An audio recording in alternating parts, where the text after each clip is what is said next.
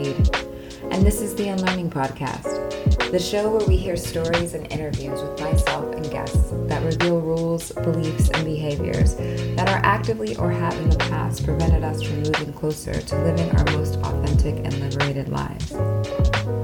At the Unlearning, there really is no topic too silly or too serious for us to examine together. So join us each episode as we pull up the hood on why it is we do what we do and the areas in our lives that could benefit from an unlearning.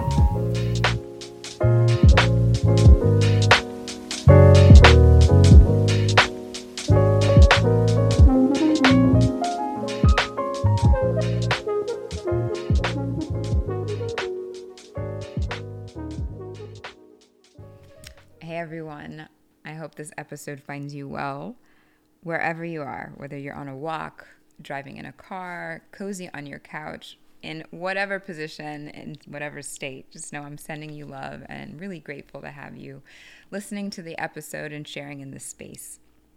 Today's show is all about codependency, and we have been lucky enough to have an amazing guest on to talk about this subject.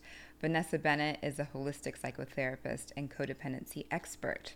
Her therapeutic approach integrates years of study and practice in depth Buddhist and yoga psychology. She's an author. She co-hosts the Cheaper Than Therapy podcasts and leads retreats and workshops dedicated to helping people break habits of self-abandonment and move towards choosing inner belonging. She's a mom, she's a friend, she's a partner, she's a businesswoman. She's just really an impressive person, and you will hear this in this conversation. To top it all off, she brings so much vulnerability to her work and to this show.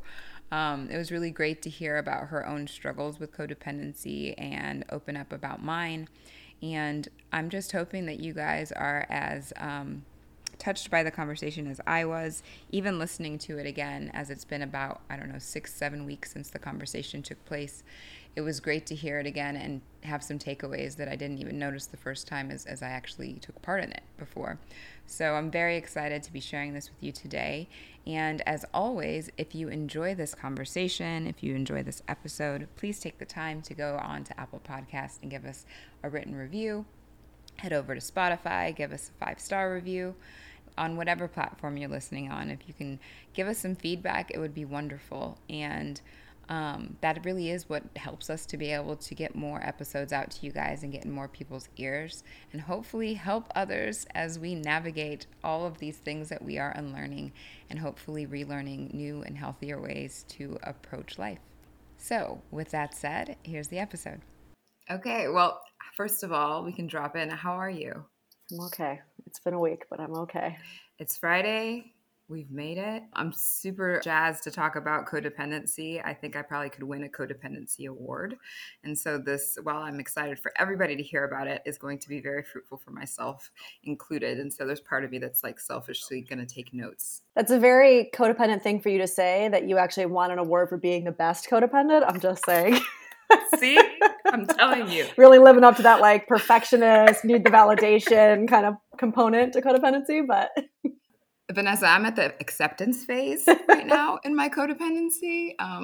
So I think probably just starting out for those who have not heard, and I don't know who hasn't heard, but in case people haven't, what codependency is. Can you give us a little bit of a place to start from? Yeah. And, I actually think a lot of people haven't. And if they have, I always, when I teach my live classes on codependency, I frequently talk about like the old guard, like the old way of thinking about codependency, right? Like, we have to understand that as a culture, our understanding of codependency started in like the 70s, and it really started in the AA world. And it was actually the term was specifically meant to describe the wives of alcoholic husbands.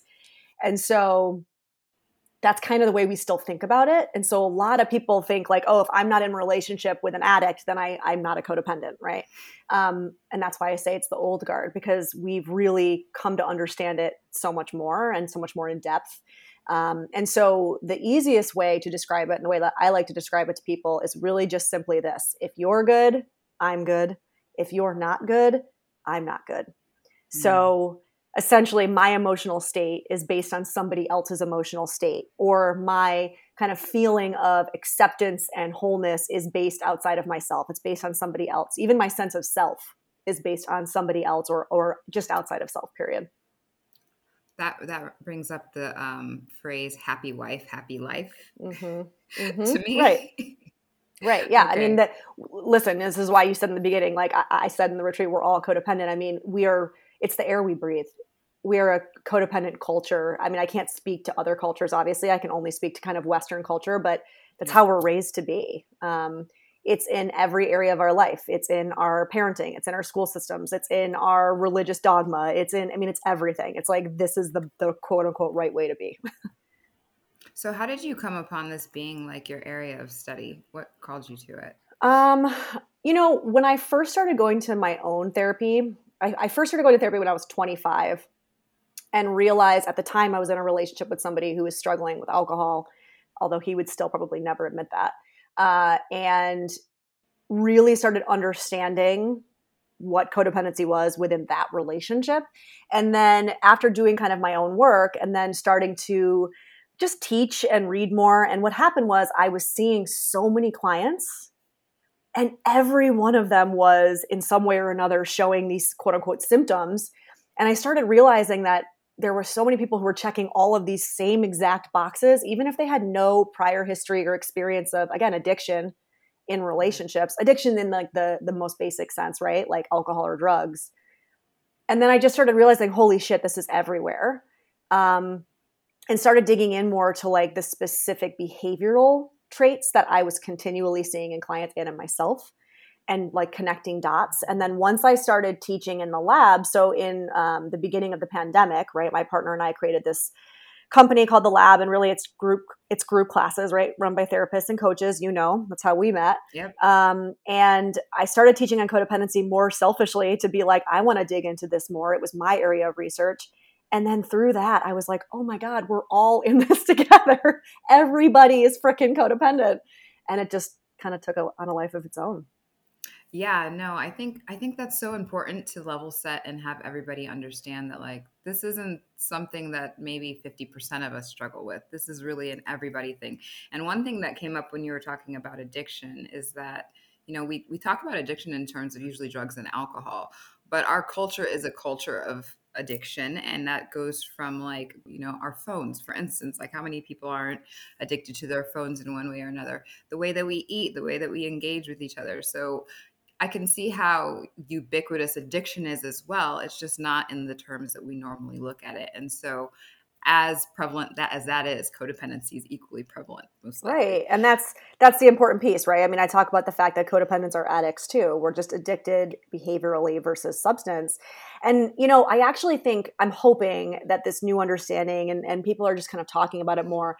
I hope that it really actually changes the way we look at addiction as a society, because if we, rather than say that person, there's something wrong with that person because they're addicted to alcohol or a drug substance or whatever, if we could actually just say we're actually all addicts. Like, I always say like this person's Jack and Coke is my people pleasing. Mm, If we can start to look at addiction in that way and just realize that all addictions serve the same purpose, right, which is to numb and to hide and to soothe anxieties, then maybe we can start to address addiction just like universally versus like outing people and making some people seem bad because their addiction is uncomfortable for other people, right? yeah.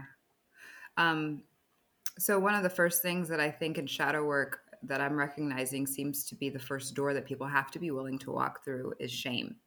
And so what you're saying is really powerful, because the thing that I noticed in my own work is like, oh, it wasn't until I had the gumption to be able to face that feeling that I got when I looked at myself honestly, that I was able to do anything about any piece of that thing.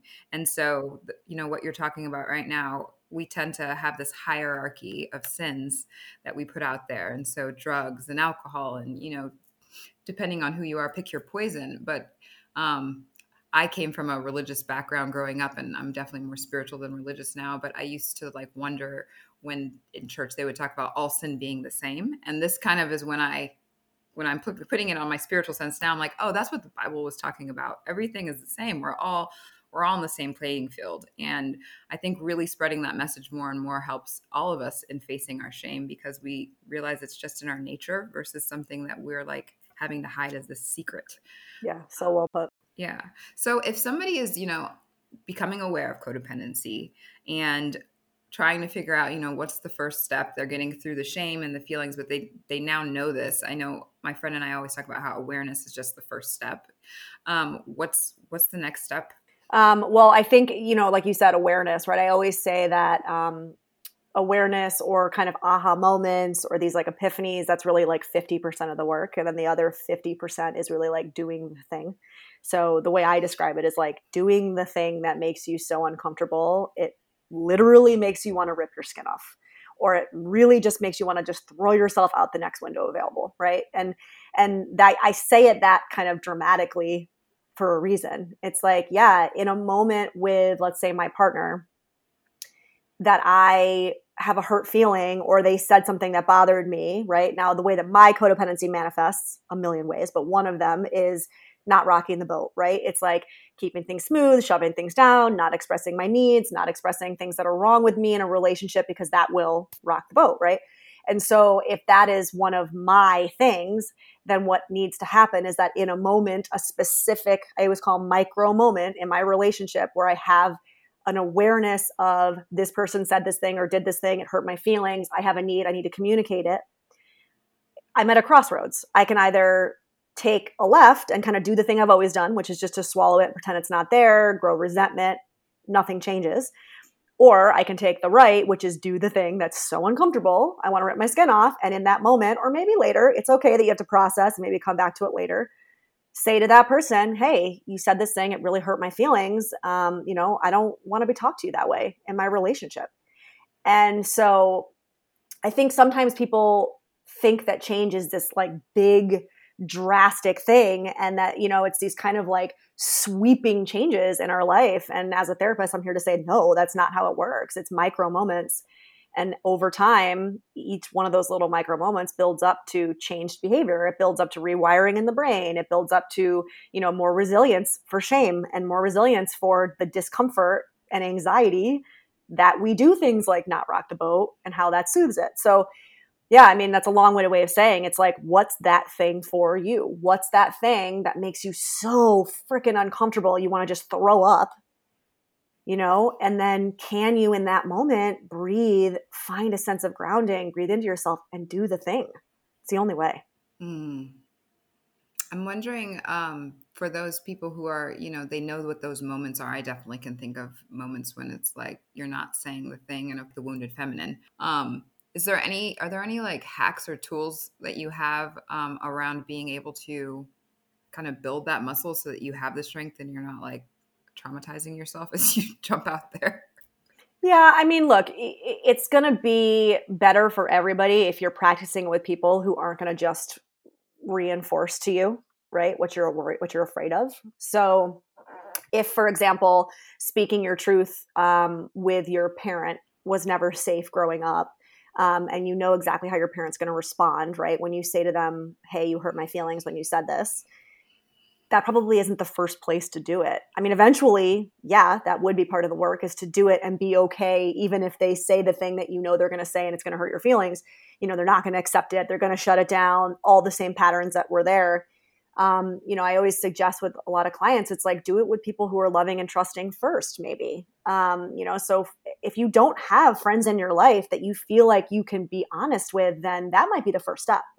The first step might be to really do a relationship inventory and ask yourself, why do I have no one in my life that I feel like I can be 100% authentic with? Number one. But number two, question that. Do you really?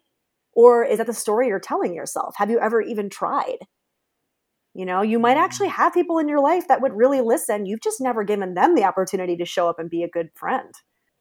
Yeah, no, that's an amazing point. And looking through, I guess, my experience as I was growing that muscle, starting with like my best friend.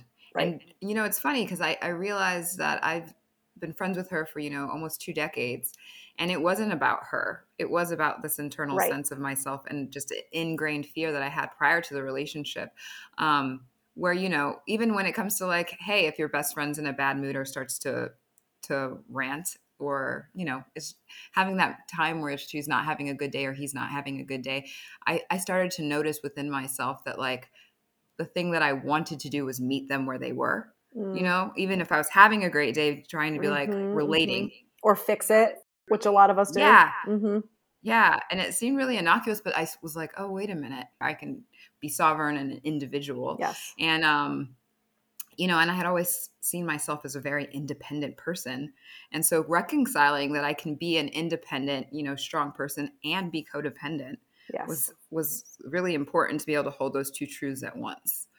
Yeah, I mean, I think you said two really important things there. So the first point is, I think for a lot of us, what it's bringing up for me is this person in my life that I considered my best friend for over 10 years. And the funny thing is that she was pretty much the last person I tried this stuff with. Um, and lo and behold, it was because she was actually the kind of person that couldn't hold it, right? And thus we're no longer friends.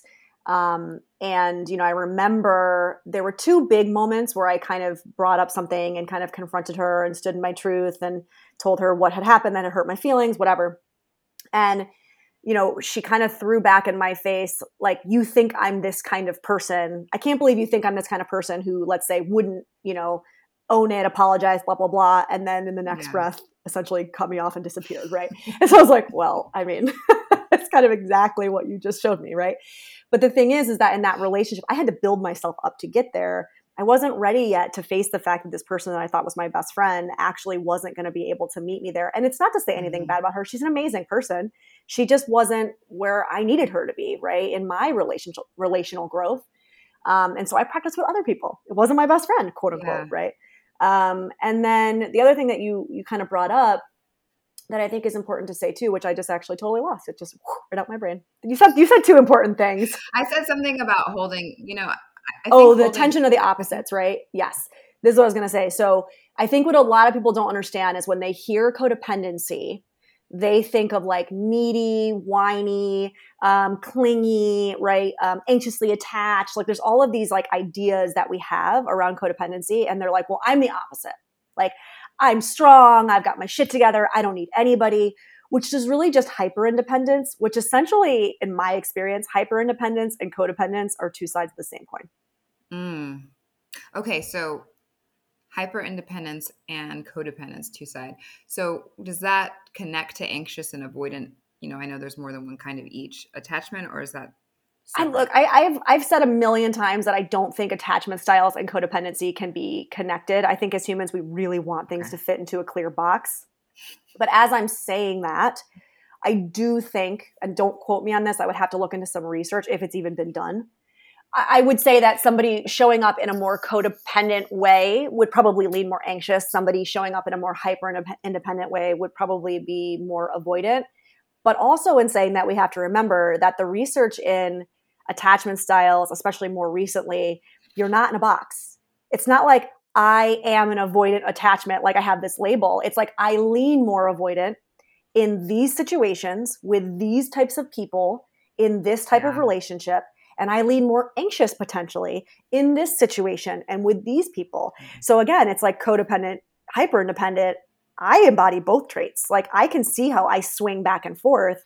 And so again, I think as human beings, it's really natural for us to be like, I am this. Here's my box. This makes sense to me, right? And we're so uncomfortable with ambiguity, and we're so uncomfortable with like flow. And we could do the whole feminine, masculine quality saying and whatever, but we're uncomfortable with that as a society. As a Western society, we're very uncomfortable with ambiguity. And I think part of this work is actually to become more comfortable with ambiguity. Yeah, no, I can't agree more. And in my last relationship, my last long-term relationship, I found myself in the most anxious presentation of myself I'd ever been in. And since coming out of that, I'm leaning more avoidant, which is something I'm aware of. Yeah. And the contrast is really interesting. But that feels like a healing technique to me. Like you're swinging to the other side, right? Which is another thing we do as humans. It's like we swing to pendulum sides. Like we are black and white creatures. We like to be in the extremes. And there's nothing wrong with that. There's something about your psyche that probably actually had a very deep visceral response to being in the more anxiously attached and like kind of the grossness that it felt like when you came out of it. And so now you're swinging to the other side, which is also not healthy. Mm-hmm. And at some point you'll have a felt sense of how icky that feels too. And now with those two felt sense integrations, you'll be able to find your middle. Yeah, no. And I think it has to do also with like the person that you're with and who they are triggering, that response to. Is it your mom more or your dad more? And you can have different wounds with different parents or aunts, uncles, caretakers, whatever. And so I noticed that as well. And I mean, I think stepping back and just being the observer first, noticing Totally. and not identifying, over identifying with it has been really helpful. Also seeing how this doesn't just apply to our romantic relationships. I would love to kind of take a tangent and talk to you about codependency and parenting, because I know you have Logan and I've got a 14-year-old son, Israel. And so I've been noticing, I mean, I'm coming into this, new age, teenage years where it's really time to like prepare him to go fly out of the nest. And seeing my own codependency in parenting has been really illuminating. I would love to dig in with you and just get your take on how you think codependency also shows up in parenting and things that we can do as parents to kind of, set our kids up to be healthier than we were and when we entered these relationships. Yeah, I mean, it's a big question, only because I think, to your point, it's like it's going to show up differently for all of us. Yeah. I know for me, I've seen a lot of parents how their codependency shows up as let's say like the helicopter parenting, or let's say like really, really enmeshed, hovering type of parenting, kind of keeping your kid in a bubble. That's not how it shows up for me. I'm actually really good at like letting her do her thing and like maybe doing things that other people would think like that's a little dangerous. And I'm like, she's good. Like, let her fall. She'll be fine. Lick that subway pole, girl. It's good for your immune system. You know what I mean? Like, I'm not crazy about that kind of stuff. Where I see it show up for me is I have a really hard time keeping my own separate emotional stability. So like when she's in a place of meltdown, which I have a toddler, so she's in that place frequently, I get really activated and I have a hard time not wanting to shut it down. Right. And when I'm in that state, oh boy, do I remind myself of my mother. And I know where that came from, right? I can see it so clearly. And so it is going to be about, to your point, observation, like how does it show up for you in particular? Where do you see yourself not being able to allow this tiny individual to be 150% their own individual? Where is that line for you where like you end and they begin emotionally, right? You're going to have to pay attention to that because again, each person's landscape for this stuff is different. And then that's where you have to put focus on, right? So for me, using the example of getting really overwhelmed and activated when she is, if I find myself, and look, I'm not perfect at this, right? Like I do get overwhelmed by it frequently, but if I am in a moment of clarity and I can catch it, I might ask for help. I might say to my partner, I need to go take care of myself. Like I'm feeling really overwhelmed and I'm about to yell at her or shut it down in some way, some shaming kind of way. Can you step in and let me go take a walk or go in the other room and do some breathing, right? The ideal is that. The ideal is you notice it before it gets to the place of like full-on activation. So I think it's that. I think it's really about us understanding that our children are not ours. They are not a piece of us, right? They are their own individual human. And the more we kind of don't honor and respect their autonomy and their emotional boundaries, the more we are just breeding them to continue the cycle of codependency. Yeah, I had a really hard, just a couple of weeks ago, I was sitting in my car bawling because my son is a really talented athlete. He plays football and he plays basketball, and he tried out for this team, and I thought I understood what the schedule for this team was, and he ends up making the basketball team. And he shared with me the schedule. And I saw the schedule, and it was like between now and July, every weekend except for 3 weekends, they had tournaments, and they were between Maryland and Florida, like all over the place. Oh, and shit. I broke out in tears. I felt a soul no, Yeah. like a soul no. And I have never said no to, something, especially if it's like the whole world is telling me this is what he needs to get in college. This is what he needs for his career. And all I could feel inside of me was one, this no that I probably wouldn't have even been in touch with before the last couple of years, because I was so used to just doing what everybody told me was the thing I was supposed to do. As a good parent. I was taught that you sacrifice everything for your kids. If I don't, I'm selfish, I'm horrible. And so the first thing I noticed was like my body felt free enough to even to express this no. And so I just sat in the car like bawling. And then in the end, I told him no. And the thing that I realized was that there was a shift in my codependency because before I was so emotionally attached to like my son's emotions that if Mm-hmm. he was upset about it, Yep. then it immediately made me feel like I was a bad mom. But realizing at 14, there were some areas where he wasn't parented well by me because of that exact thing. He didn't Mm. get some boundaries that he needed. And seeing that show up, I kind of learned the hard way. One kid, you'll know too, we got one and it's kind of a test drive. Mm-hmm. So being a first, I'm the oldest in my family. And, I know that we're kind of like the testing ground. But understanding, the society is building up a lot of pictures of what it looks like to be a good parent, and they are codependent. And so it can feel really hard to step away from that when all we're seeing, like on social media, in movies, books, whatever, in our friends, is still that codependent archetype that's being, lifted up. I think that's beautiful. I love that example, and I think I want to say like brava for doing the thing that would upset him, and being able to sit in that and say like it's okay that he's upset. This is my truth, and this is what's best for me and for probably us, because that's what people don't understand, right? It's like that wasn't you being selfish in that moment, because what would have happened? Like play that tape out. Had I said yes, even though every fiber of my being wanted to say no, I would have swallowed it. I would have done all these weekends. I would have made myself crazy. I would have been traveling. I would have been resentful as all hell. And it would have impacted my relationship with him. It would have impacted my relationship with everybody else, my stress level, how I can show up in my day-to-day life and relationships. No, thank you. No, thank you. Right? Yeah. Like you have to be able to play that tape out and say, is that worth it? Because at this stage of my healing, hell no, that's not worth it anymore. And it took a lot of trust because, the other tape and what I did hear from the coaches was I wasn't doing the right thing. This Of is going to course. hurt his career. And, I had to be okay with that, where Yes. before I would have not been okay with that.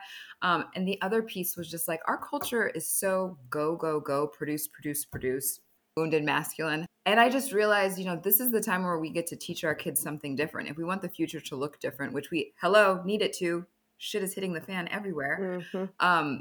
Instilling in them the idea of restoration, of Oh, rest, of honoring yes. yourself, and not having to constantly show up in these, energetic deficits. And so talking to him about that, and he was upset, but it was hilarious because he was upset for like a day. And then he was like, "Hey mom, can I play football locally?" I was like, "Yes.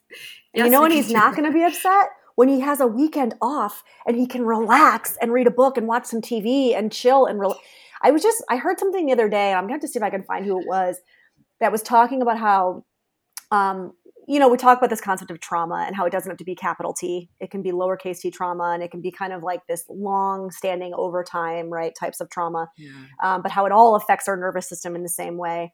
And our development in the same way. And I read something or heard something maybe on like a parenting kind of professional Instagram, whatever, that said something around the lines of like one of the versions of quote unquote lowercase t trauma that, especially in this last generation that we've seen, is this go, like their schedule is so booked that they actually don't have time for quiet and integration and nervous system reset.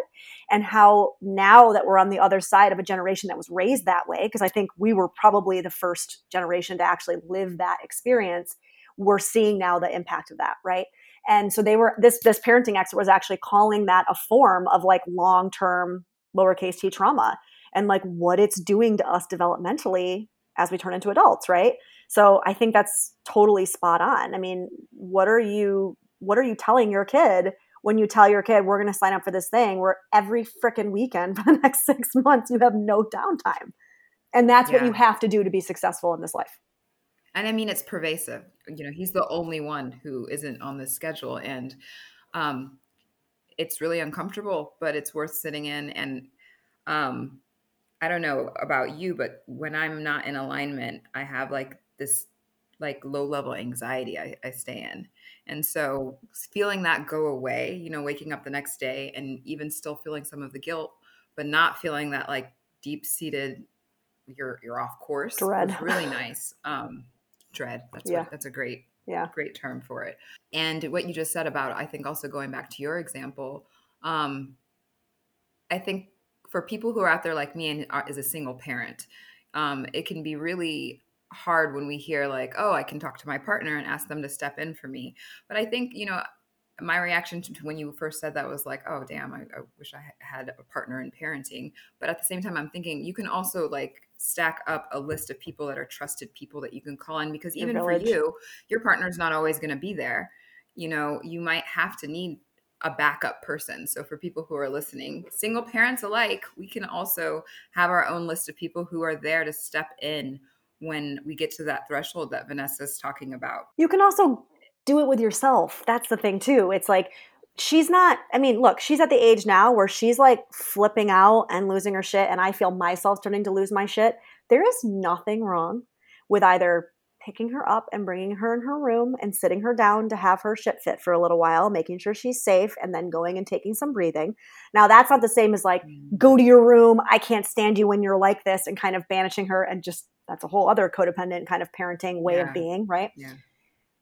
There's okay with just like walking away and taking some breaths, like shit. I remember my mom, like my brother used to be next level when it came to being a toddler. And I remember her like locking her ass in the bathroom and doing her deep breathing. And like at the time I remember being like, damn. And now I'm like, yeah, I see it. Like my mom was a single parent as well. And I'm like, I could totally understand sometimes just needing to go in the bathroom and lock yourself in there, you got to take care of you. Well, and if you go down, the whole ship goes down. Exactly. I think that that's really the most important part, is like, you can't give from an empty cup. And there's so many people who are giving from an empty cup. And when that happens, at least for me, it shows. Well, and I think that you would agree, energetics speak louder than words. 100%. And so one thing, looking back at myself, it was really interesting because the one word that used to really trigger me was when someone would call me selfish. Oh, yeah. And totally. How can you call me selfish, especially as a codependent person? I was willing to like give up everything to take care, because that's where I got my value. And so when someone would call me selfish, I would become irate, and I realized that it's because there was a lot of selfishness in how I was giving, because I was giving for something in return. Mm-hmm. Can you talk about maybe how we can identify whether or not we're giving from a space of like no strings attached versus where we might be giving, looking for something back? Yeah, I mean, I talk about this idea a lot, right? Like the motivation behind the behavior, behind the action, and getting really familiar with that. And that might not be something that people can do in the very beginning of their work. Like that takes a little bit of practice and skill and strengthening that ability to pay attention and observe. But I think I'm trying to think of the easiest way to kind of break this down, at least in my own practice. I think, like you said, it's like, how do we decide or determine if it's transactional giving, right? And that's really where it goes from giving to caretaking, or like caregiving to caretaking. When it becomes, it's not actually about them, it's about me, right? So a question I like to ask myself is, if this thing that I'm doing or giving or saying, whatever this caretaking type behavior is, if it's rebuffed, how will I feel? So if that person dismisses it or says, I don't want that from you, how would that make me feel, right? And if that makes me feel dismissed, invalidated, like I'm not appreciated, most likely you're doing it for that transaction. You're doing it for that validation. You're doing it for this sense of like worthiness, and this is what I bring to the relationship. This is my purpose, right? If you can really truthfully say to yourself, if this person said no thank you, and you would be totally okay with that no thank you, then it's probably caregiving. It's not quite that clean cut, but I do think that's a good place to start. Like really truly ask yourself, if they said no thank you, what would your feeling around it be? That's super helpful, because I think it can be difficult. And we also have, we tell ourselves the stories we want to hear. Because I can look and say like, no, I'm, without any sort of like measuring stick, I feel like my ego will immediately just tell me the story of like, no, you're coming from a genuine place if I ask myself that. But playing that scenario out and kind of feeling into that, I think I can get to a more truth space within myself. The ego is smart. Yeah, we all do, right? And that's the thing too. I mean, I think circling back to almost like the beginning of the conversation when we were talking about like this playing the observer, I like to call it like being an anthropologist of yourself. It's like we're really good at keeping up with our bullshit, right? Like we're really good at convincing ourselves of the shit that we've always convinced ourselves of. And one of the ways that I approach teaching or working with clients, and this is not the approach for everybody, like not everybody resonates with my kind of style, but I know for me it was really helpful, is like a very kind of like hold you by the shoulders and give you a good shake. Because in my experience, and Danae and I have actually had really interesting conversations about this, but in my experience, somebody who has more of the behavioral addiction, so that kind of codependency, coddling and being really soft and gentle about it is actually not helpful, because we are so good at the stories that we tell ourselves, and we will talk ourselves out of or into anything all day long, right? Like our ego, like you said, is very skilled self-communicator. And so I've been told that I'm like the cold water in the face therapist. And it's like, I'm proud to carry that badge because I know that helped me, And Danae will say that on the more substance addiction side, it's actually usually the opposite. And that with people who are more substance addicted, they tend to actually have to be able to come to it on their own. They can't really have that shoulder shake kind of experience. For a lot of people, that will actually just send them deeper into it. As I'm actually talking that out loud, I think it might be the first time that I've put a really interesting piece together here, which is like the behavioral codependent and the substance codependent, right? The two that make up that dynamic, that sticky dynamic. No wonder why we get into this like deadlock, can't break out of that cycle, because the codependent's constantly trying to shake the addict into realization, which doesn't work. It just sends them deeper into their shame. And then the person that's on the addict side is really kind of like, they're not clear. They're not able to be clear. They're not able to really be like specific and like, this is the issue and this is the problem, which is kind of what the codependent needs to hear to heal. Do you know what I'm saying? Like, I'm realizing there's actually this really interesting dynamic. No, I'm seeing it play out too, because the thing that came up for me when you were saying that is like, oh, if you shake the substance, the person who's addicted to substance, they're already dealing with shame that they're trying to numb. Yes. So you're activating the shame more, which makes them turn even further into the substance because they're trying to get away from that. And what I think from being on the other side of that with the behavioral piece is that we are not taking the time to sit with our feelings and being in our body. We're just reacting and projecting externally. And so we need to sit with the feelings, and they need more of the like safe space, because they're already so entrenched in their feelings that they're trying to numb it. Right. So there's that opposite. Right. And if you, the behavioral codependent, take your hands off their shoulders and start focusing on yourself, the idea is that, I mean, it's not always guaranteed, but the research does show that when you, quote unquote, the codependent, start getting better, right, whatever that looks like for you, the chances of the addict getting better actually improve, right? So again, you start to create the safe space. You start to take your hands off their shoulders. You start to pay attention to yourself. You start to give them the space to do the same. But the more you're on top of them, the more you're controlling, the more you're enabling and manipulating and all the lovely things that we do, the less likely they are to get better. Yeah. This is such a departure from old school, like couples therapy, in my opinion, because it used to be very much, I'll say it was very much biased toward the like woman who's getting their husband or partner to come. You know what I mean? It's like, what have I done? And we didn't dig into a lot of, I guess it's interesting that we were coming from a patriarchal, or still in a patriarchal society, but there was so much rejection of men and their feelings and all of these things. And what I see it's shifting, and talking to people today, it seems like we're really starting to be pulled towards a balance. After we kind of had, the Me Too, where it seemed like women were kind of coming and showing up in this, the same energy that men were before, like anti-women or anti-man. I'm hopeful, because it seems like we're coming to more of a balance, at least in the small circles that I'm in. Yeah, I mean, even in my couples, the number of couples that are coming in because the woman wants to are diminishing, right? A lot of times it's either the man that brings it up, or it's both, like it's amicable. And that I've seen shift just in the last few years, I think, at least in my experience, my practice. But also the struggle that I'm still seeing show up in every single couple that I work with is this, I don't want to say unwillingness, because maybe they eventually get there, but in the beginning, at least, unwillingness to just look at yourself. Stop pointing the finger at the other person, right? Like, for some reason, when people come into individual therapy, they're so much more ripe to be able to have the therapist gently turn the mirror around and be like, you're the common denominator in this.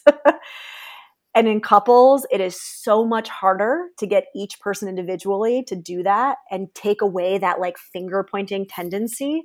And so that I still see really showing up. And so much of my work with couples is that it's like, we can't do any work at all until you're willing to do that work, which is turn the mirror on yourself, own your own shit, stop pointing fingers, right? And God, that part alone could take us months to get to for some people. And that's tough for a lot of couples because they want to come in and well, families are actually the same way. When I work with families, at least I used to, it would be like, here's the identified patient. Here's my teenager that's acting out. Fix them. Give me a prescription on how to fix this other person, right? And it's very similar in couples too. No, because it's all a system that's everybody's tied together, and that teenager might act completely different outside of that unit. So. Well, also that teenager is just showing what's going on in the family unit. I mean, they're just acting out the symptoms of the dysfunction at home, right? And ain't no parent want to hear that. Yeah, no, my son is he's brutal, man. Yesterday I took him to a hockey game, and we were talking, and we were with some clients and stuff, and he was just like, "You're smiling a lot, Mom." I was like, yeah, these are my clients. I really like them. And he was like, no, you're smiling more than you want to be smiling, aren't you? Oh shit. He looked right through you. And he was like, I hope I have a job where I don't have to do that. And I was just like, holy crap, kid. You just KO. And I do enjoy my job, but he's right, You were turned on a little bit too much, maybe. And that's what happens for me. Like, I'll get anxious, and then that energy will make me like, I guess, try, whatever that is, that trying. And he could see that, and he has no qualms about just calling me out.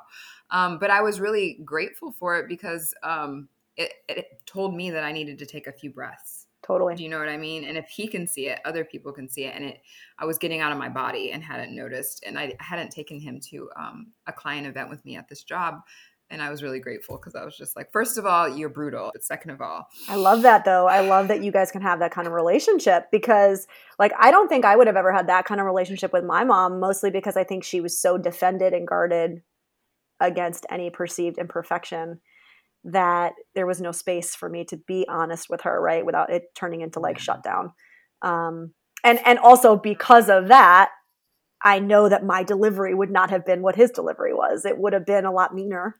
And so it would have just perpetuated her defensiveness, right? And so I actually think that that's a sign that you guys have a really solid relationship, that he has the ability, like he was brutal, but it wasn't mean.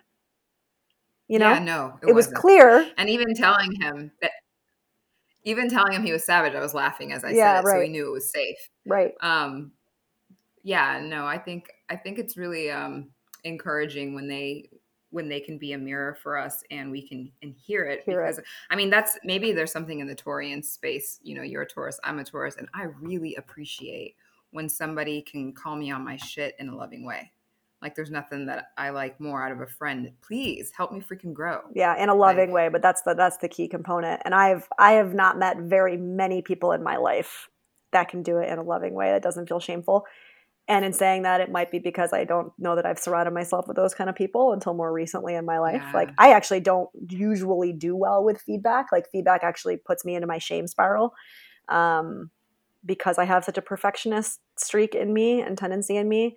But also I wasn't really raised to be able to give or receive feedback either. So and I'm learning now, like as an adult, as a woman who's almost 40 years old, I'm just now starting to grow the muscle of being able to sit in a tough relationship with, say, my partner and be able to hear what he's saying and separate out, like, you did this bad thing, bad in air quotes, you did this bad thing doesn't mean that you're a bad person. Right. And so that to me has always meant the same thing. Like, doing something bad or doing something wrong meant that I was bad. And so that's a very new experience, probably only in the last like 4 or 5 years of being able to sit and know, not in the moment, but really eventually know that it doesn't mean that I'm bad or failing in some way. What helped you get there to be able to kind of separate those two things? It was probably twofold. I think meeting my current partner now, and pretty early on, us being able to have those conversations around, oh, holy shit, I'm realizing how connected those are. Like, I'm not able to take feedback because it puts me into a shame spiral. And so him, I mean, also being a therapist, which does help, but he's got this, not always, because he's not perfect, he's a human, but he does have this ability sometimes to really be able to like deliver feedback or criticism with this like metaphorical hand stroking my head, being like, you're not bad, you're not bad, you're not bad, right? Like, this is just normal. This is what we do in relationships. Like, we've got to be able to give each other feedback, you know? And so I think it was 50% that, and then 50% me just strengthening it each time that happened. And it was a lot of body-based practices. Like, I know for me, when I get into that shame spiral is what I like to call it, because it's like once you're on it, it's just like, you know, kind of takes over. I tend to dissociate. Like, I am so out of my body. I get hot. I leave my body. I'm totally in my head. I'm cut off from the neck down. And in my head, it's this very kind of rather avoidant script, which is like, fuck this, fuck him. This isn't going to work. Fuck this relationship. Clearly this isn't going to happen. Like, what? Defend, right? And once I'm in that space, like, I'm not there anymore. I'm literally gone. I'm not in the conversation. I'm not in my body. So noticing when that heat starts to happen, noticing when that kind of talk track starts to kick in, and getting into my body through different techniques. So one has been mantra, which is, I actually steal it from him, which is the like, try to understand before being understood. And so I have this mantra in my head while I'm listening, and I just repeat that over and over and over again. And then I'm not even joking, literally digging my nails into either like the chair or my leg, like something to remind myself that I'm in my body and to feel my body. And I have to do that. And I had to just keep paying attention to it. And it doesn't exactly bode well for like good conversation, because in my head, I'm focused so much on staying in my body that sometimes I can't even articulate a response. But it's like baby steps. Like, that's what I've got to do. Yeah. And I've built a lot of resilience around it. I don't think I dissociate as quickly as I used to. No, thank you so much for that vulnerability. I think hearing that you, as somebody whose focus, you know, in their profession is this work, and to hear that you even have to go through all of this body work, all of this baby steps, is really one, you know, it's humbling for me. But two, I think it really can help people level set and understand this is somebody who's made their life work on this type of thing. And so, of course, all of us are going to struggle when it comes to this. The one thing that came up while you were talking, you know, we talk about like not changing the other person, not relying on others to change for our reality to change. But I'm hearing in your relationship with John that you are finding this safe space. So how do we navigate the taking responsibility for ourselves, but also looking for the right thing in another partner? Because I think in conversations with friends recently, we're hearing so much about like, it all starts with you. And it does all start with, I really feel that. And it's so empowering. But then the one thing that we have had questions around is like, okay, so does that mean any relationship is meant to be? Any relationship can work. If one person is just able to get with themselves, does that mean everything is going to shift no matter who we're with? I mean, I would say my last relationship ending is probably the example of no, that's not the case, because I was doing the work, and I was at least to my best ability at that time. And I was practicing working on myself, and I was in Al-Anon, and it didn't matter. Or the relationship with that friend that I was talking about earlier, right? Like, there's only so much you can do. And yeah, look in the mirror first. That always should be step one, right? Like, what's my ownership in this? Because here's the thing, even if the relationship ends, you owning your part and working on your part, that's not for naught, right? Like, that's going to benefit you personally. That's going to benefit any other relationship that you're in, because those are the skills and the, you know, the resiliency and all that stuff that we're talking about. So it's not wasted effort, even if the relationship ends up ending, right? So yeah, step one is turning it inward and saying, what can I own and what can I kind of do on my own that has something to do with them? And then we do have to continually do those relationship inventories, Harriet Lerner talks a lot about, I love what she talks about, like the jump to the cutoff. So she talks about how for a lot of us, we're so quick to jump to the cutoff and how that's actually not the work, right? Like that actually skips over what the work is, which is having those vulnerable conversations, even risking that person shunning you, ignoring you, giving you the response that you're actually afraid of, and saying, I don't feel safe enough to express X, Y, and Z. I need you to be able to show up in this way. I need you to try to not get defensive, even if you feel attacked. Like I want to be able to express myself, whatever that is for you in that relationship, and giving that person the opportunity to try to step up and meet some of those needs, right? And then how they respond to that is information for you. But you don't get to jump to the cutoff without at first having those conversations and giving them the opportunity. Like I was saying with that friend, right? I got to that place. I tried twice to give that opportunity. And yeah, she did show me that she didn't have the capacity, at least in that time. Yeah. And so then I made the decision. And guess what? On the other side of that, I feel okay with it. Of course I miss her and that hurts, but I feel okay with how I showed up and the outcome that happened because I know that I owned my shit and I did what felt true to me. And then I let her do what was going to be her thing. And so I don't feel any kind of pull or guilt or I'm like, did I not? Should I have? Should I said this? Because I feel good in my authenticity and how I showed up. I knew this was going to happen. I was like, this is our Zoom life, though. Being amazing. He's being amazing. This is our Zoom life. Yes, it is. What you were just saying makes me want to tell everybody, like, give yourself credit for the baby steps that you are making. I really appreciate you coming and talking about all of this today. I want to, let the listeners find out how they can find you and engage with you. Yeah, so I'm on Instagram as Vanessa S. Bennett. That's where I'm at the most, but I'm on TikTok as well as the Coda Yoda. I do a lot of videos there, a lot more instructional videos. You can also go to my website, which is going to be revamping soon. I've got a lot of new projects coming out in the next few months. I've got a book coming out actually with my partner. It's Not Me, It's You. Pre-sale is the first week of May, so that'll be huge.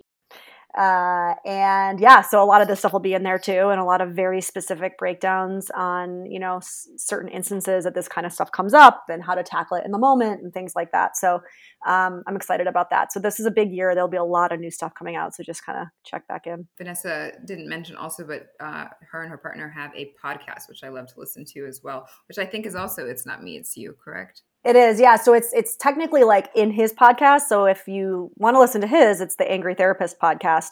And then usually every week, if not every 2 weeks, we'll put an episode out called It's Not Me, It's You, kind of underneath the SAM umbrella. So if you find his podcast, you'll find that too. And then, yeah, there's a bunch of other stuff. So the lab you mentioned, people can check that out as well. I'll give you a discount code to put it in your write-up for the people who want to check it out. For a discounted first month. And I'm only like one instructor of 20, it's kind of like the class pass of wellness. So come for one, stay for all, if you will. But that's been amazing, powerful, transformational experience, I think, for so many, myself included. And it came at such an important time. COVID had hit us. Everybody was going into isolation and it really just gave us community at a time where so many people were feeling alone. So thank you for that work. Yeah. I really appreciate you making time. I know it's not easy. Yeah, thank you for having me on. Of course.